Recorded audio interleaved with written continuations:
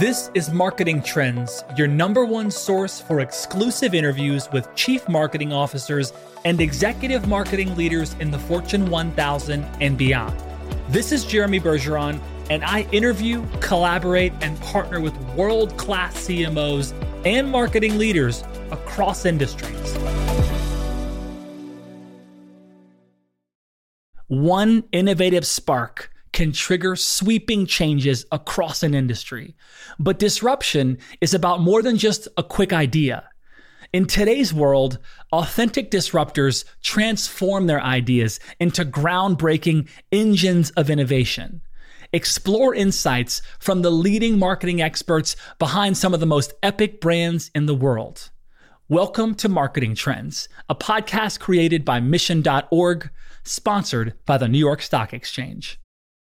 Hey everybody, welcome back to Marketing Trends. This is your host, Jeremy Bergeron. As always, you can probably tell I'm excited again because I open up my calendar, I see who's in the studio, and this time we've got an absolute baller. I mean, you can Google this woman, you'll see what I mean. But before you Google her, let me just give you a little snippet.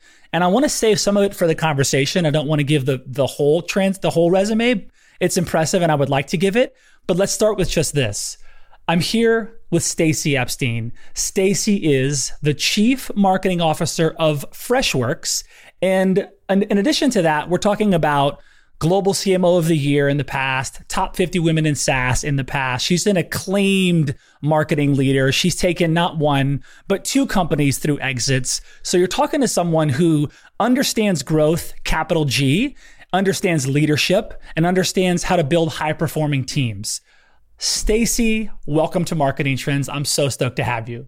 Thank you, Jeremy. That was a very nice introduction. I appreciate it. Absolutely. Look, you've just, it's impressive to see the things you've done. When I have a chance to connect with someone like you, my brain goes to, okay, she's done a whole bunch of stuff. She has perspective. She has experience. Now we're in 2023 where literally it seems like every minute this whole thing changes. The whole world's changing. I want to ask you off the top, just how are you staying relevant as the chief marketing leader in this fast moving world? You have all these accolades. You're leading the helm at Freshworks marketing wise. What keeps you up to date? What keeps it fresh for you? Because again, you have a lot of the stuff that you've done. You have a lot more that you're doing, but what keeps you at the top of the game right now? Yeah, certainly top of mind. And it definitely does seem like it's evolving even more quickly. I was joking with a friend of mine. I mean, I saw the internet come in, if you can believe it. I was doing marketing when the internet came on the scene. We were joking about how back in the early days at SuccessFactors, it was basically Google paid search, email marketing, and events. And like, that was it. And now, you know, there's ABM and there's PLG and there's AI. And it does seem like marketing has really evolved into what is the latest technology that I could leverage to get to my customer base. I think for me, staying centered around the buyer and ultimately at the end of the day, really understanding what is the buyer, who is the buyer, what do they need, and really figuring out how to craft a compelling value proposition that centers around their needs and then just getting it to them. And, you know, all of the technology is either so that you can create the campaign or the messaging, or it's the avenue to get it to them. And you could categorize anything as that, right? Like ABM is the avenue to get it to them. AI is often the avenue to creating it. And so if you can sort of bucket it into those categories, are you doing a really great job of crafting your value proposition and speaking in their terms? And then how are you figuring out where they are so that you can get that message to them? And you can center around that. And then I think, you know, you can kind of stay more up on all of these changes that are happening. What is something that you wish more people understood about your job as CMO? I don't know. I mean, I don't think I spend a lot of time wishing I was better understood, to be honest. Okay. I do think back to my former comment, people get really wrapped up in what am I selling? What am I selling? What am I marketing? What are my features? What do my features do? And they lose sight of what does what I am offering mean to my customer. And that's the most important part of marketing. And that's, again, I don't spend my time thinking, why don't people understand that? I do spend my time working with my team on staying centered around that, is that it doesn't matter how many great features we have. It matters how valuable those are to the customer. And if we can center around that I think is where marketing tends to get lost, is like, and it does this, and it does that, and it does this, and it does that. And feature selling just doesn't work in our world today.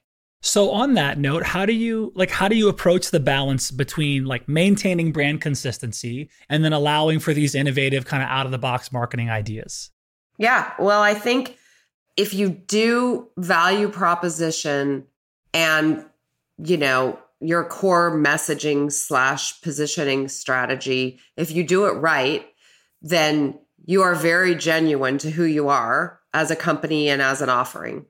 And that shouldn't just change with whatever trend there is, right? I mean, we in a very short period of time went from like bull market, everybody's buying things, COVID, oh my gosh, what's going to happen? Everybody's at home. Wait, wow, we're actually still in a bull market. People are buying things. Suddenly the macro changes and it just completely flips and everybody's looking at ways to reduce their tech stack. And so we all hurried to like, how do we operate in that environment? And then out of nowhere came, Chat GPT and AI and like, oh no, we've got to make sure we're telling everybody how much AI we do. Like that all happened over the course of like a 4-year period of time, which is very short. Mm-hmm.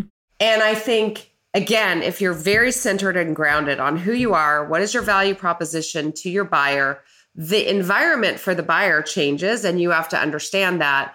And you have to evolve your positioning and your messaging and your value proposition to the times, but it shouldn't inherently change just because the macro is different doesn't mean suddenly I have a different value proposition. I'm just talking about it in a different way because I've understood that it's changed for my buyer as well.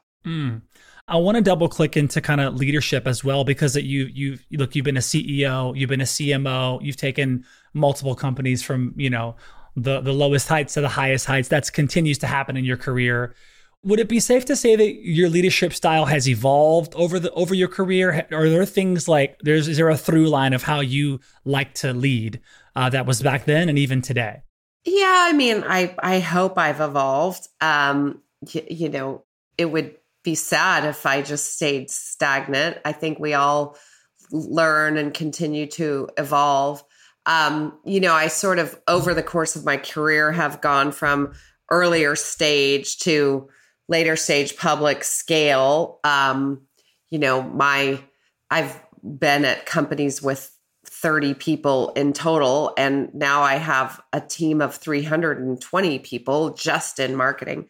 But I think most of my core leadership principles are the same. I'm a talent first leader. I believe that people are behind everything that gets done in a company. And, as much as I talked about empathy and understanding a customer and where they are, I think the same is true for employees. And the more you can have empathy for what your employees are tasked with and their viewpoint of the world, the more you can make sure you're bringing all of the different parts together and helping them succeed. I think empathy can often be construed as like a flowery, nice word. And it doesn't have to be that. It is for me, I mean, I was an athlete in college. I'm still an athlete, or I try to be. There's a performance, like we're here to win element to my leadership style too. Like I want to win.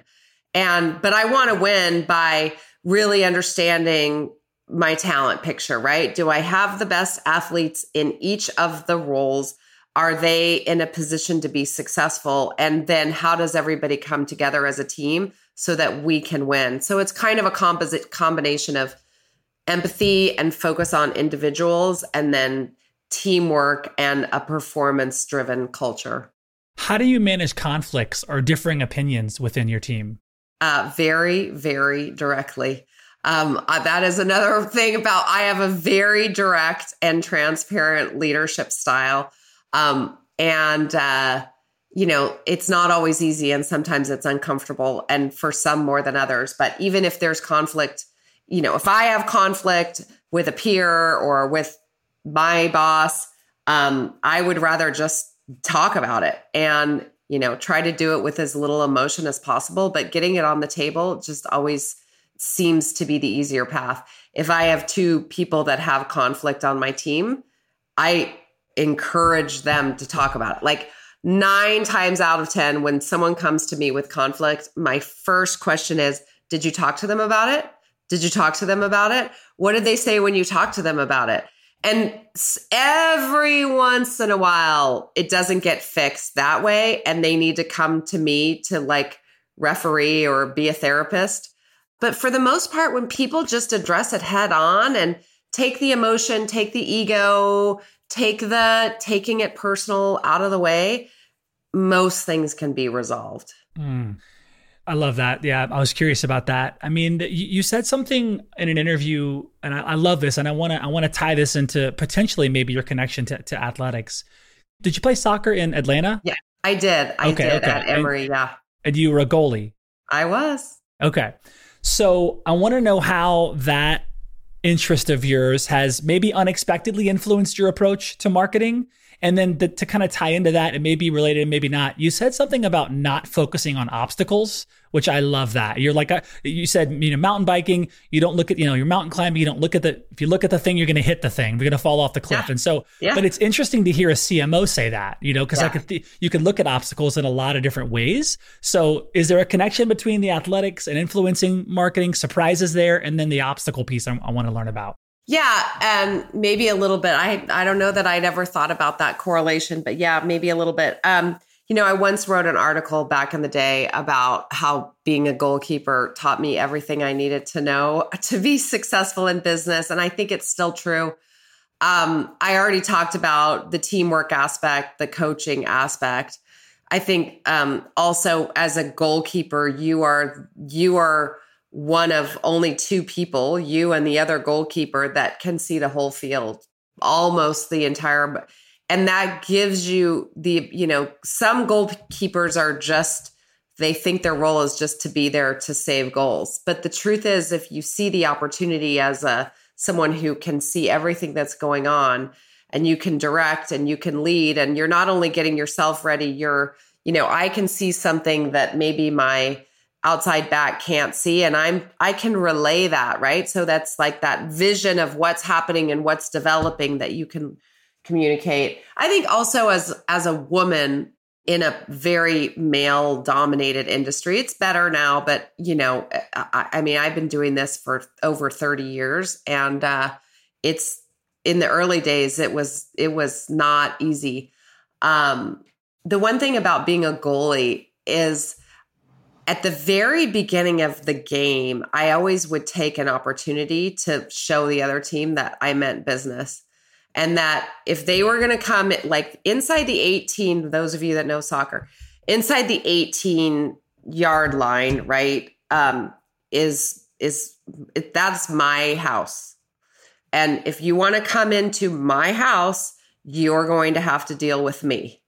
And you do that by like going really hard at the first ball that comes in, and just like, and sometimes even, big games, you have nerves, and it would help me too, to like, just go hard in the beginning. And when I got into business as a young, like early 20s female, and a very, I was working at Oracle, it was like Shark Tank. I found that if I would speak up early in a meeting with conviction and, sort of establish credibility, establish that I wasn't going to be meek, that I had an opinion, and, kind of that I meant business, it sort of set the stage that I was there to, play a role and have an impact. And So things like that are little nuances that I sort of learned, but also carried with me in my career. Your comment about obstacles is, slightly different. It's maybe related, but it's also somewhat related to being female, is that, you always get asked, well, how did you do it? How did you rise through all those obstacles? And what do you do about the pay wage gap? And I've just always had this viewpoint that certainly I have strategies, when it comes to the pay wage gap. I learned how to be a better negotiator, right? So, there's things that you can do to take ownership of maybe challenges, but I always just focused on opportunities. I felt like I wanted to look at where I was going. I wanted to skate to where the puck might go versus spend my time going, oh, but there's so many obstacles. I'm never going to get there. Like, again, you mentioned it, but when you're mountain biking, you don't want to look at the boulder on your side because you will turn your bike and hit it. Like, that is just how it works. You want to look at the road ahead. That's where your eyes go. And that's how you get there. That's interesting. Yeah, I think I've never been a goalie, but as you described that, I'm imagining, myself seeing you on the field, really, pressure testing the opposing team of like, this is my house. And if you come here, like there will be, you'll have an experience. Yep. And I love, so much of that is relatable. And I love the example of you speaking up and first in the meeting. I think that's beautiful. I want to talk about your relationship with growth, and the velocity of growth. Like, look, we know you've taken some iconic SaaS brands. You've got, SuccessFactors and ServiceMax. You joined SuccessFactors at 10 million in ARR. You led that marketing function through triple digit growth, right? 6 years, IPO in 2007. Then you went over to, to ServiceMax and there were less than $1 million ARR. And then through that 6 years of triple digit growth, then they got acquired by GE for a cool $1 billion. Now you're here. I mean, Freshworks is, they already IPO, exploding, but just what is it like to have that? I mean, is it kind of like, because you've kind of, you've touched the top on many things, what it's like to grow really rapidly and explode, but what does that do for your relationship with it? Like, do you feel like you could go faster? We could go faster. What's that balance like? Because you have this experience with a lot of growth, but what's the relationship with growth now? And what does that mean for your experience? Yeah. Yeah. I had a really interesting experience as a CEO. And, you mentioned a lot of the highlights of my career as a CMO. And I left ServiceMax to go be a CEO. And it was a relatively small company, about the size that ServiceMax was when I joined ServiceMax. And had been in business a bit, had a great product, but didn't really have the right GTM strategy to be successful. And so I came in and took over the company, and I was just like, let's go. Like, let's grow, triple digit growth. This is what we do. Mm-hmm. And it didn't come. And I had a lot of like late night fretting stress sessions in my own head of like, I thought this is what I did. I thought that I just knew how to do it and that it would come. And, it was a very humbling experience, but it also taught me a lot. Like those years of Zinc were really, really big growth years for me we just didn't have product market fit. And, now I'm at a stage where I'm like, yeah, I only will go to a company that already has product market fit, right? And I think I was just naive. I was like, no, I create product market fit, and eventually we did, but we had to do just a massive pivot at a time when we were small and, dealing with runway and all the things you deal with when you're small. And lots of conversations about, are we targeting the right industries? We had been sort of PLG, but should we change to a direct model? And just lots of figuring it out versus just pouring fuel on it. I mean, at SuccessFactors, literally, we were just pouring fuel on it. We had product market fit. We were the first ones to do it. And it was just get the word out, more market. So I think, my relationship with growth maybe has matured into it doesn't always just come easy. And pouring fuel on it is not always the right strategy. Sometimes you really have to figure out what are the factors of growth. And I mean, product market fit is everything. If you don't have it, it's someone at once asked me in a podcast, how do you know if you have product market fit? And I was like, if you're asking the question, you don't have it. When you have it.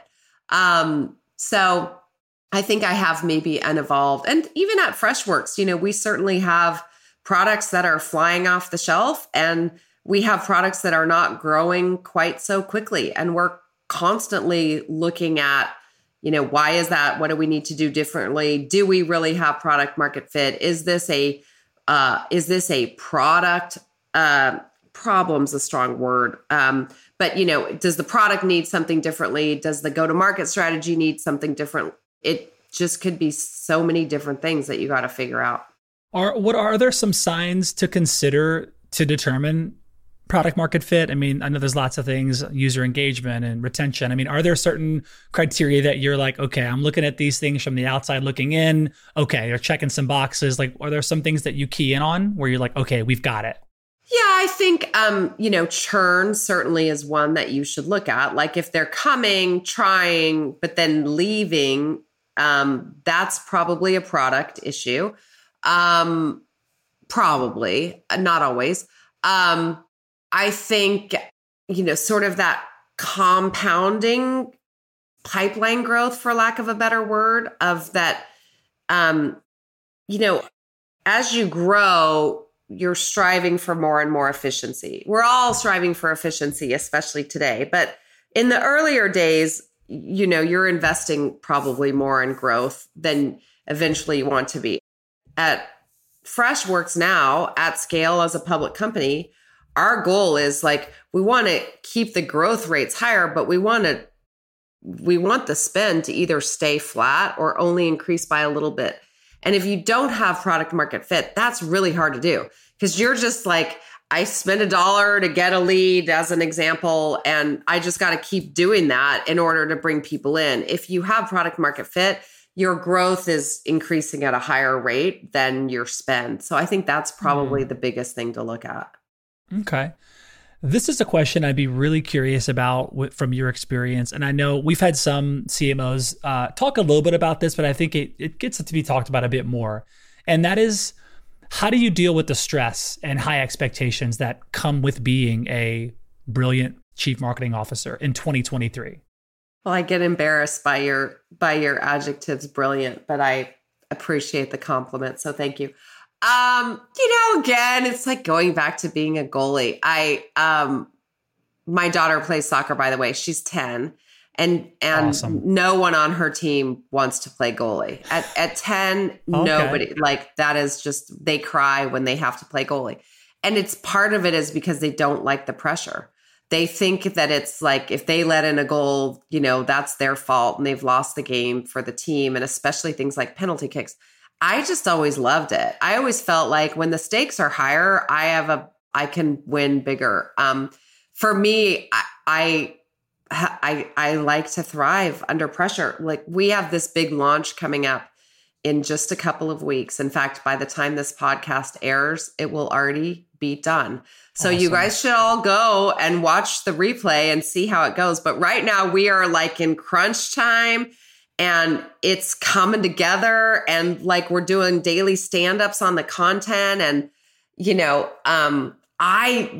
energizing to me. So I think for me, yes, of course, there's a high stress, no question, but I sort of thrive on the pressure. Is there something that you do, some CMOs go for a bike ride, they put their music in, they meditate? Is there kind of a go-to where okay, Stacey just needs to sit and think? What does that look like? I pretty much exercise every day. Okay. And, I have a hike I do off my house. I have a run I do. I occasionally will do something like Orange Theory or go to the gym. Okay. I mix it up a lot, but that is my time. I'm listening to music. I'm not responding to things. That is my think time. And it's funny because it's it's not that thoughts come during that time, but that just checking out helps the thoughts come later or at night. But yeah, I have to do that every day. I also spend a lot of time with my kids. I go to their sport. My other daughter plays volleyball, and we just had a weekend long tournament where that's like all day volleyball. And that's just, it's like you're engaged in something, but your mind is also a little bit free to think about other things. Kind of connected to that piece is, look, there's so much coming at humanity. There's so much coming. Innovation and tech and AI and ChatGPT and on and on and on. And I would imagine that there has to be some level of there's a certain, because especially you have all of these opinions and perspectives and really smart people that want to share this and want to do this and collab here and there. How do you kind of level set what you take in, just learning information, hearing what's coming next? That's not important. This is really important. There's so much coming at you as a CMO. How do you just kind of posture it with that? Because you still have to execute and lead a big team and support this big, huge company. Yet you also want to be really relevant and keep your ear to the ground at some level. How do you kind of protect your mind space? It's hard. I will say, I don't think I'm perfect at it. In fact, I was just at a lunch with a few other, just a small handful of CMOs a week or so ago, probably some that have been on your show. And we were talking about one of the challenges is being deep in the detail, but also there's not enough time. If I had enough time, I would be in the detail on everything. But there's literally no possible way. And I think it's interesting. I had a senior leader on my team move on recently. And so I've been very directly working with the team, and it's been awesome because I'm one layer down in the detail, and I think it's been great for them and great for me. And, part of me is I should just rotate around and just run, when you're talking to everybody on and I mentioned we have a big event coming up. So it's a lot of activity right now. But I don't know, that's a hard one. I think at scale, when you have big teams and at bigger companies, it's hard to really be involved at everything that's going around. I one time saw Barack Obama speak at a pretty small event. Somebody asked him, talk about a big job, right? And somebody asked him, how do you possibly stay involved in all the decisions that have to get made across every aspect of, internally, diplomatically across the world, just imagine. And he said, you can't.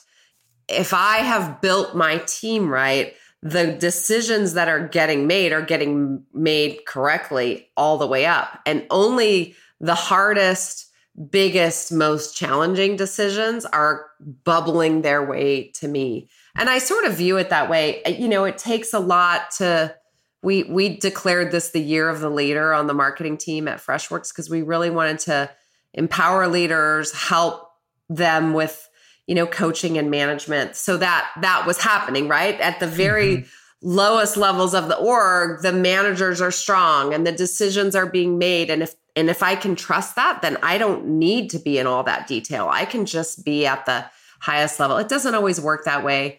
But I think that would be my goal.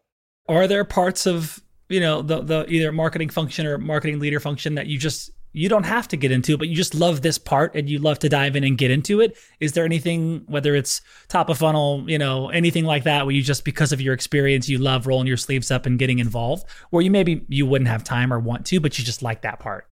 I think when you're a full stack CMO, you got to be able to do all of the functions. I mentioned rotating. I think that would be an interesting, if you could do that, to just be this month, I'm going to be very focused on product marketing. I do think some of it is talent specific. I in companies that I've worked in the past, I've been super hands-on and very deeply involved in the comms and PR function.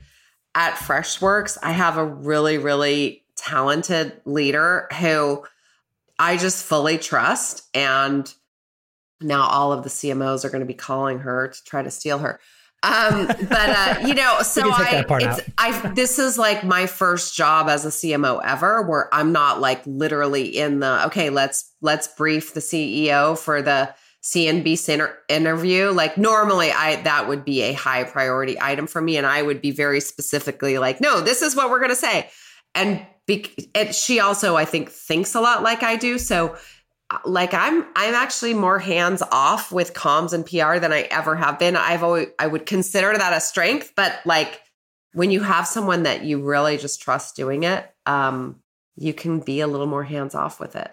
On that note of trust, I think that the modern day full stack CMO is in my opinion, I'm biased, and I think it's one of the most interesting roles on the ELT. They have to be so nimble, and they have to reach across the aisle and go with the CFO and then the COO. And so I just would love to hear how you do that. And you have to do it with speed, like speed of trust, right? And this company's not moving slow. So it's not like you have a long time to, hey, let's go to happy hour. Like, how do you build trust with the ELT?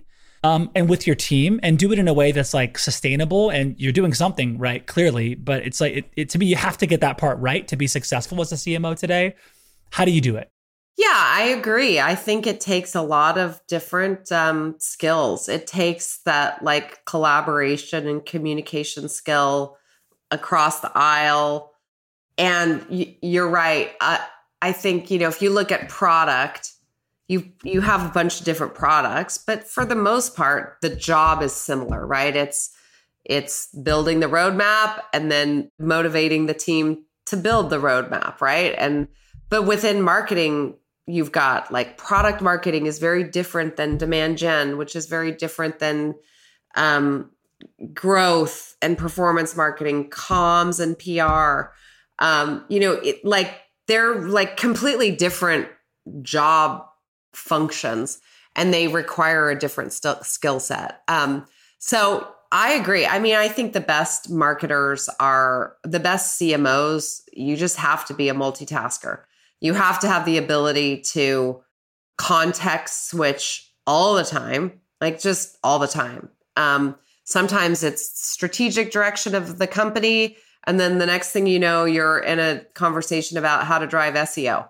Are you doing content? It's just, I think that skill set of multitasking and context switching is probably the most important. That and just the communication, collaboration skill set, I think is really important. How has becoming a CMO changed the way you look at the world? I think of it the other way around. I think that because I tend to look at the world as again, back to the word empathy, I've just always been, and it's funny because I one of my daughters is this way too. She's always coming to a situation with this like understanding of how everybody's feeling coming in. It's this intuitive empathy. My mom was the same way. So maybe it's genetic, but I think I had that. It's like what helped me as a captain of the team in college, right? Of just like, is everybody, let's motivate. But it's also that understanding of the market and what do the people want? Because that's the job of the marketer, is understanding what the people want and then matching what you have to sell to their desires. And so I think that has been my viewpoint, and that's what I've brought to marketing, maybe more so than the other way around. Okay. Well, let's spend a little bit of time talking about this really non-popular term called AI. Just off the jump, ChatGPT, how is it supporting your role, like your role as CMO? Are you using ChatGPT at all? If so, how? If not, why? What are your thoughts on it? Maybe talk about its application with your team and just kind of what you're seeing with it. But I would love to hear your personal connection with ChatGPT and if it's at all supporting you. Yeah. So I'll start though by saying it's funny that you characterize it as an unpopular word. It's funny because I think in our circles and in the Valley, it's like the hottest, most amazing thing. Of course. I just did like a 20 city interview series with local TV and radio like Abilene, Texas, and Oh, wow. and any time the word AI came up, it is like fear to the point of terror. There is a probably much bigger segment of the population that is scared out of their minds about what AI means. And even just in the last couple of days, there's been a plea for regulation. Even companies like OpenAI that make ChatGPT are asking the government to regulate AI because it's scary. And I, as a marketer, I have to keep those two viewpoints in mind, both in how we talk about our own AI capabilities, as well as how we use AI as marketers on my team. We do not use ChatGPT on our team because specifically ChatGPT as an open source product, because we don't want to be putting our information into a public model. Okay. We do leverage generative AI. And I'm sticking more with as a marketing user of AI versus at marketing our AI capabilities. I think there are some amazing applications for generative AI for marketing teams. One as like a testing platform, subject line tester, landing page, subject lines or content tester. And certainly there are cases where generating content can be faster in generative AI. Generative AI is based on everything that the model already knows. And so in some ways, it isn't all that creative, right? It may seem creative because you're like, oh my God, I can't believe it came up with that. But it came up with that because it's leveraging what it's been trained on. If you want to be truly different and you want to be truly creative and you want to truly have a fresh point of view, that comes from a human brain. And so, am I excited about generative AI and what it can do for marketers? No question, 100%, huge believer. We are using it and we will use it going forward. But I do not think we will ever lose that, human. There are just things that you need a human to do. And same is true for when we use AI in our offerings. There's a lot of things that can be automated about a customer service experience, but there are also things that literally, how it is. You're like, no, I just want to talk to an agent. Like that, there are just things that are just better handled by a human. So yes, I think this is a monumental point in time. I already mentioned I was there when the internet came on the scene, and this is similar. But I also think that that fear of like AI is going to take over all of our jobs, I just don't think it can. I think you need humans for a lot of what we do. So Stacey, we've talked about AI a little bit, and I want to kind of go into DoubleClick AI Freshworks. Like, we talk about the connection between Freshworks and AI. How is it being leveraged? What are you seeing coming down the pipeline? Give us the deets. Yeah. So we made a bunch of big announcements. Like I said, I'm saying we did because we haven't yet, but when this airs, we will have. And as we've been talking about, it's a really exciting time. I mean, we've been leveraging AI in our solution since 2018. It's not a new solution for us.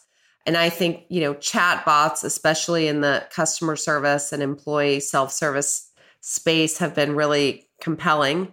And compelling use cases for our customers for years. So we're not new to AI. Generative AI does give a lot of additional capabilities for us. And we think about AI in like 3 different categories. The first, which I kind of already mentioned, is self-serve. And if you think about customers and what do we want as customers from our vendors, we want the ability to just go do it ourselves. Right? If I want to return something, I do not want to have to call someone and wait while they look up my order number. We're all very used to going in, putting in our order number with a little chat bot and having it pull up our order. Yes, I want to return it. Here's the reason why. Thank you very much. Here's your return label and your account will be credited. And we can do that with an AI bot. And we've been able to do that for some time.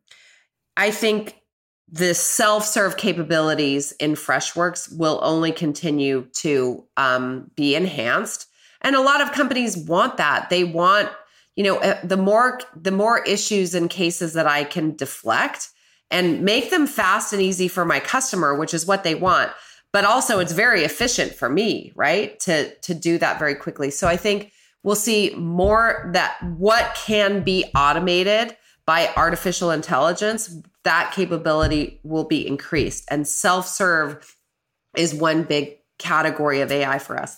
The next big category of AI for us is Copilot.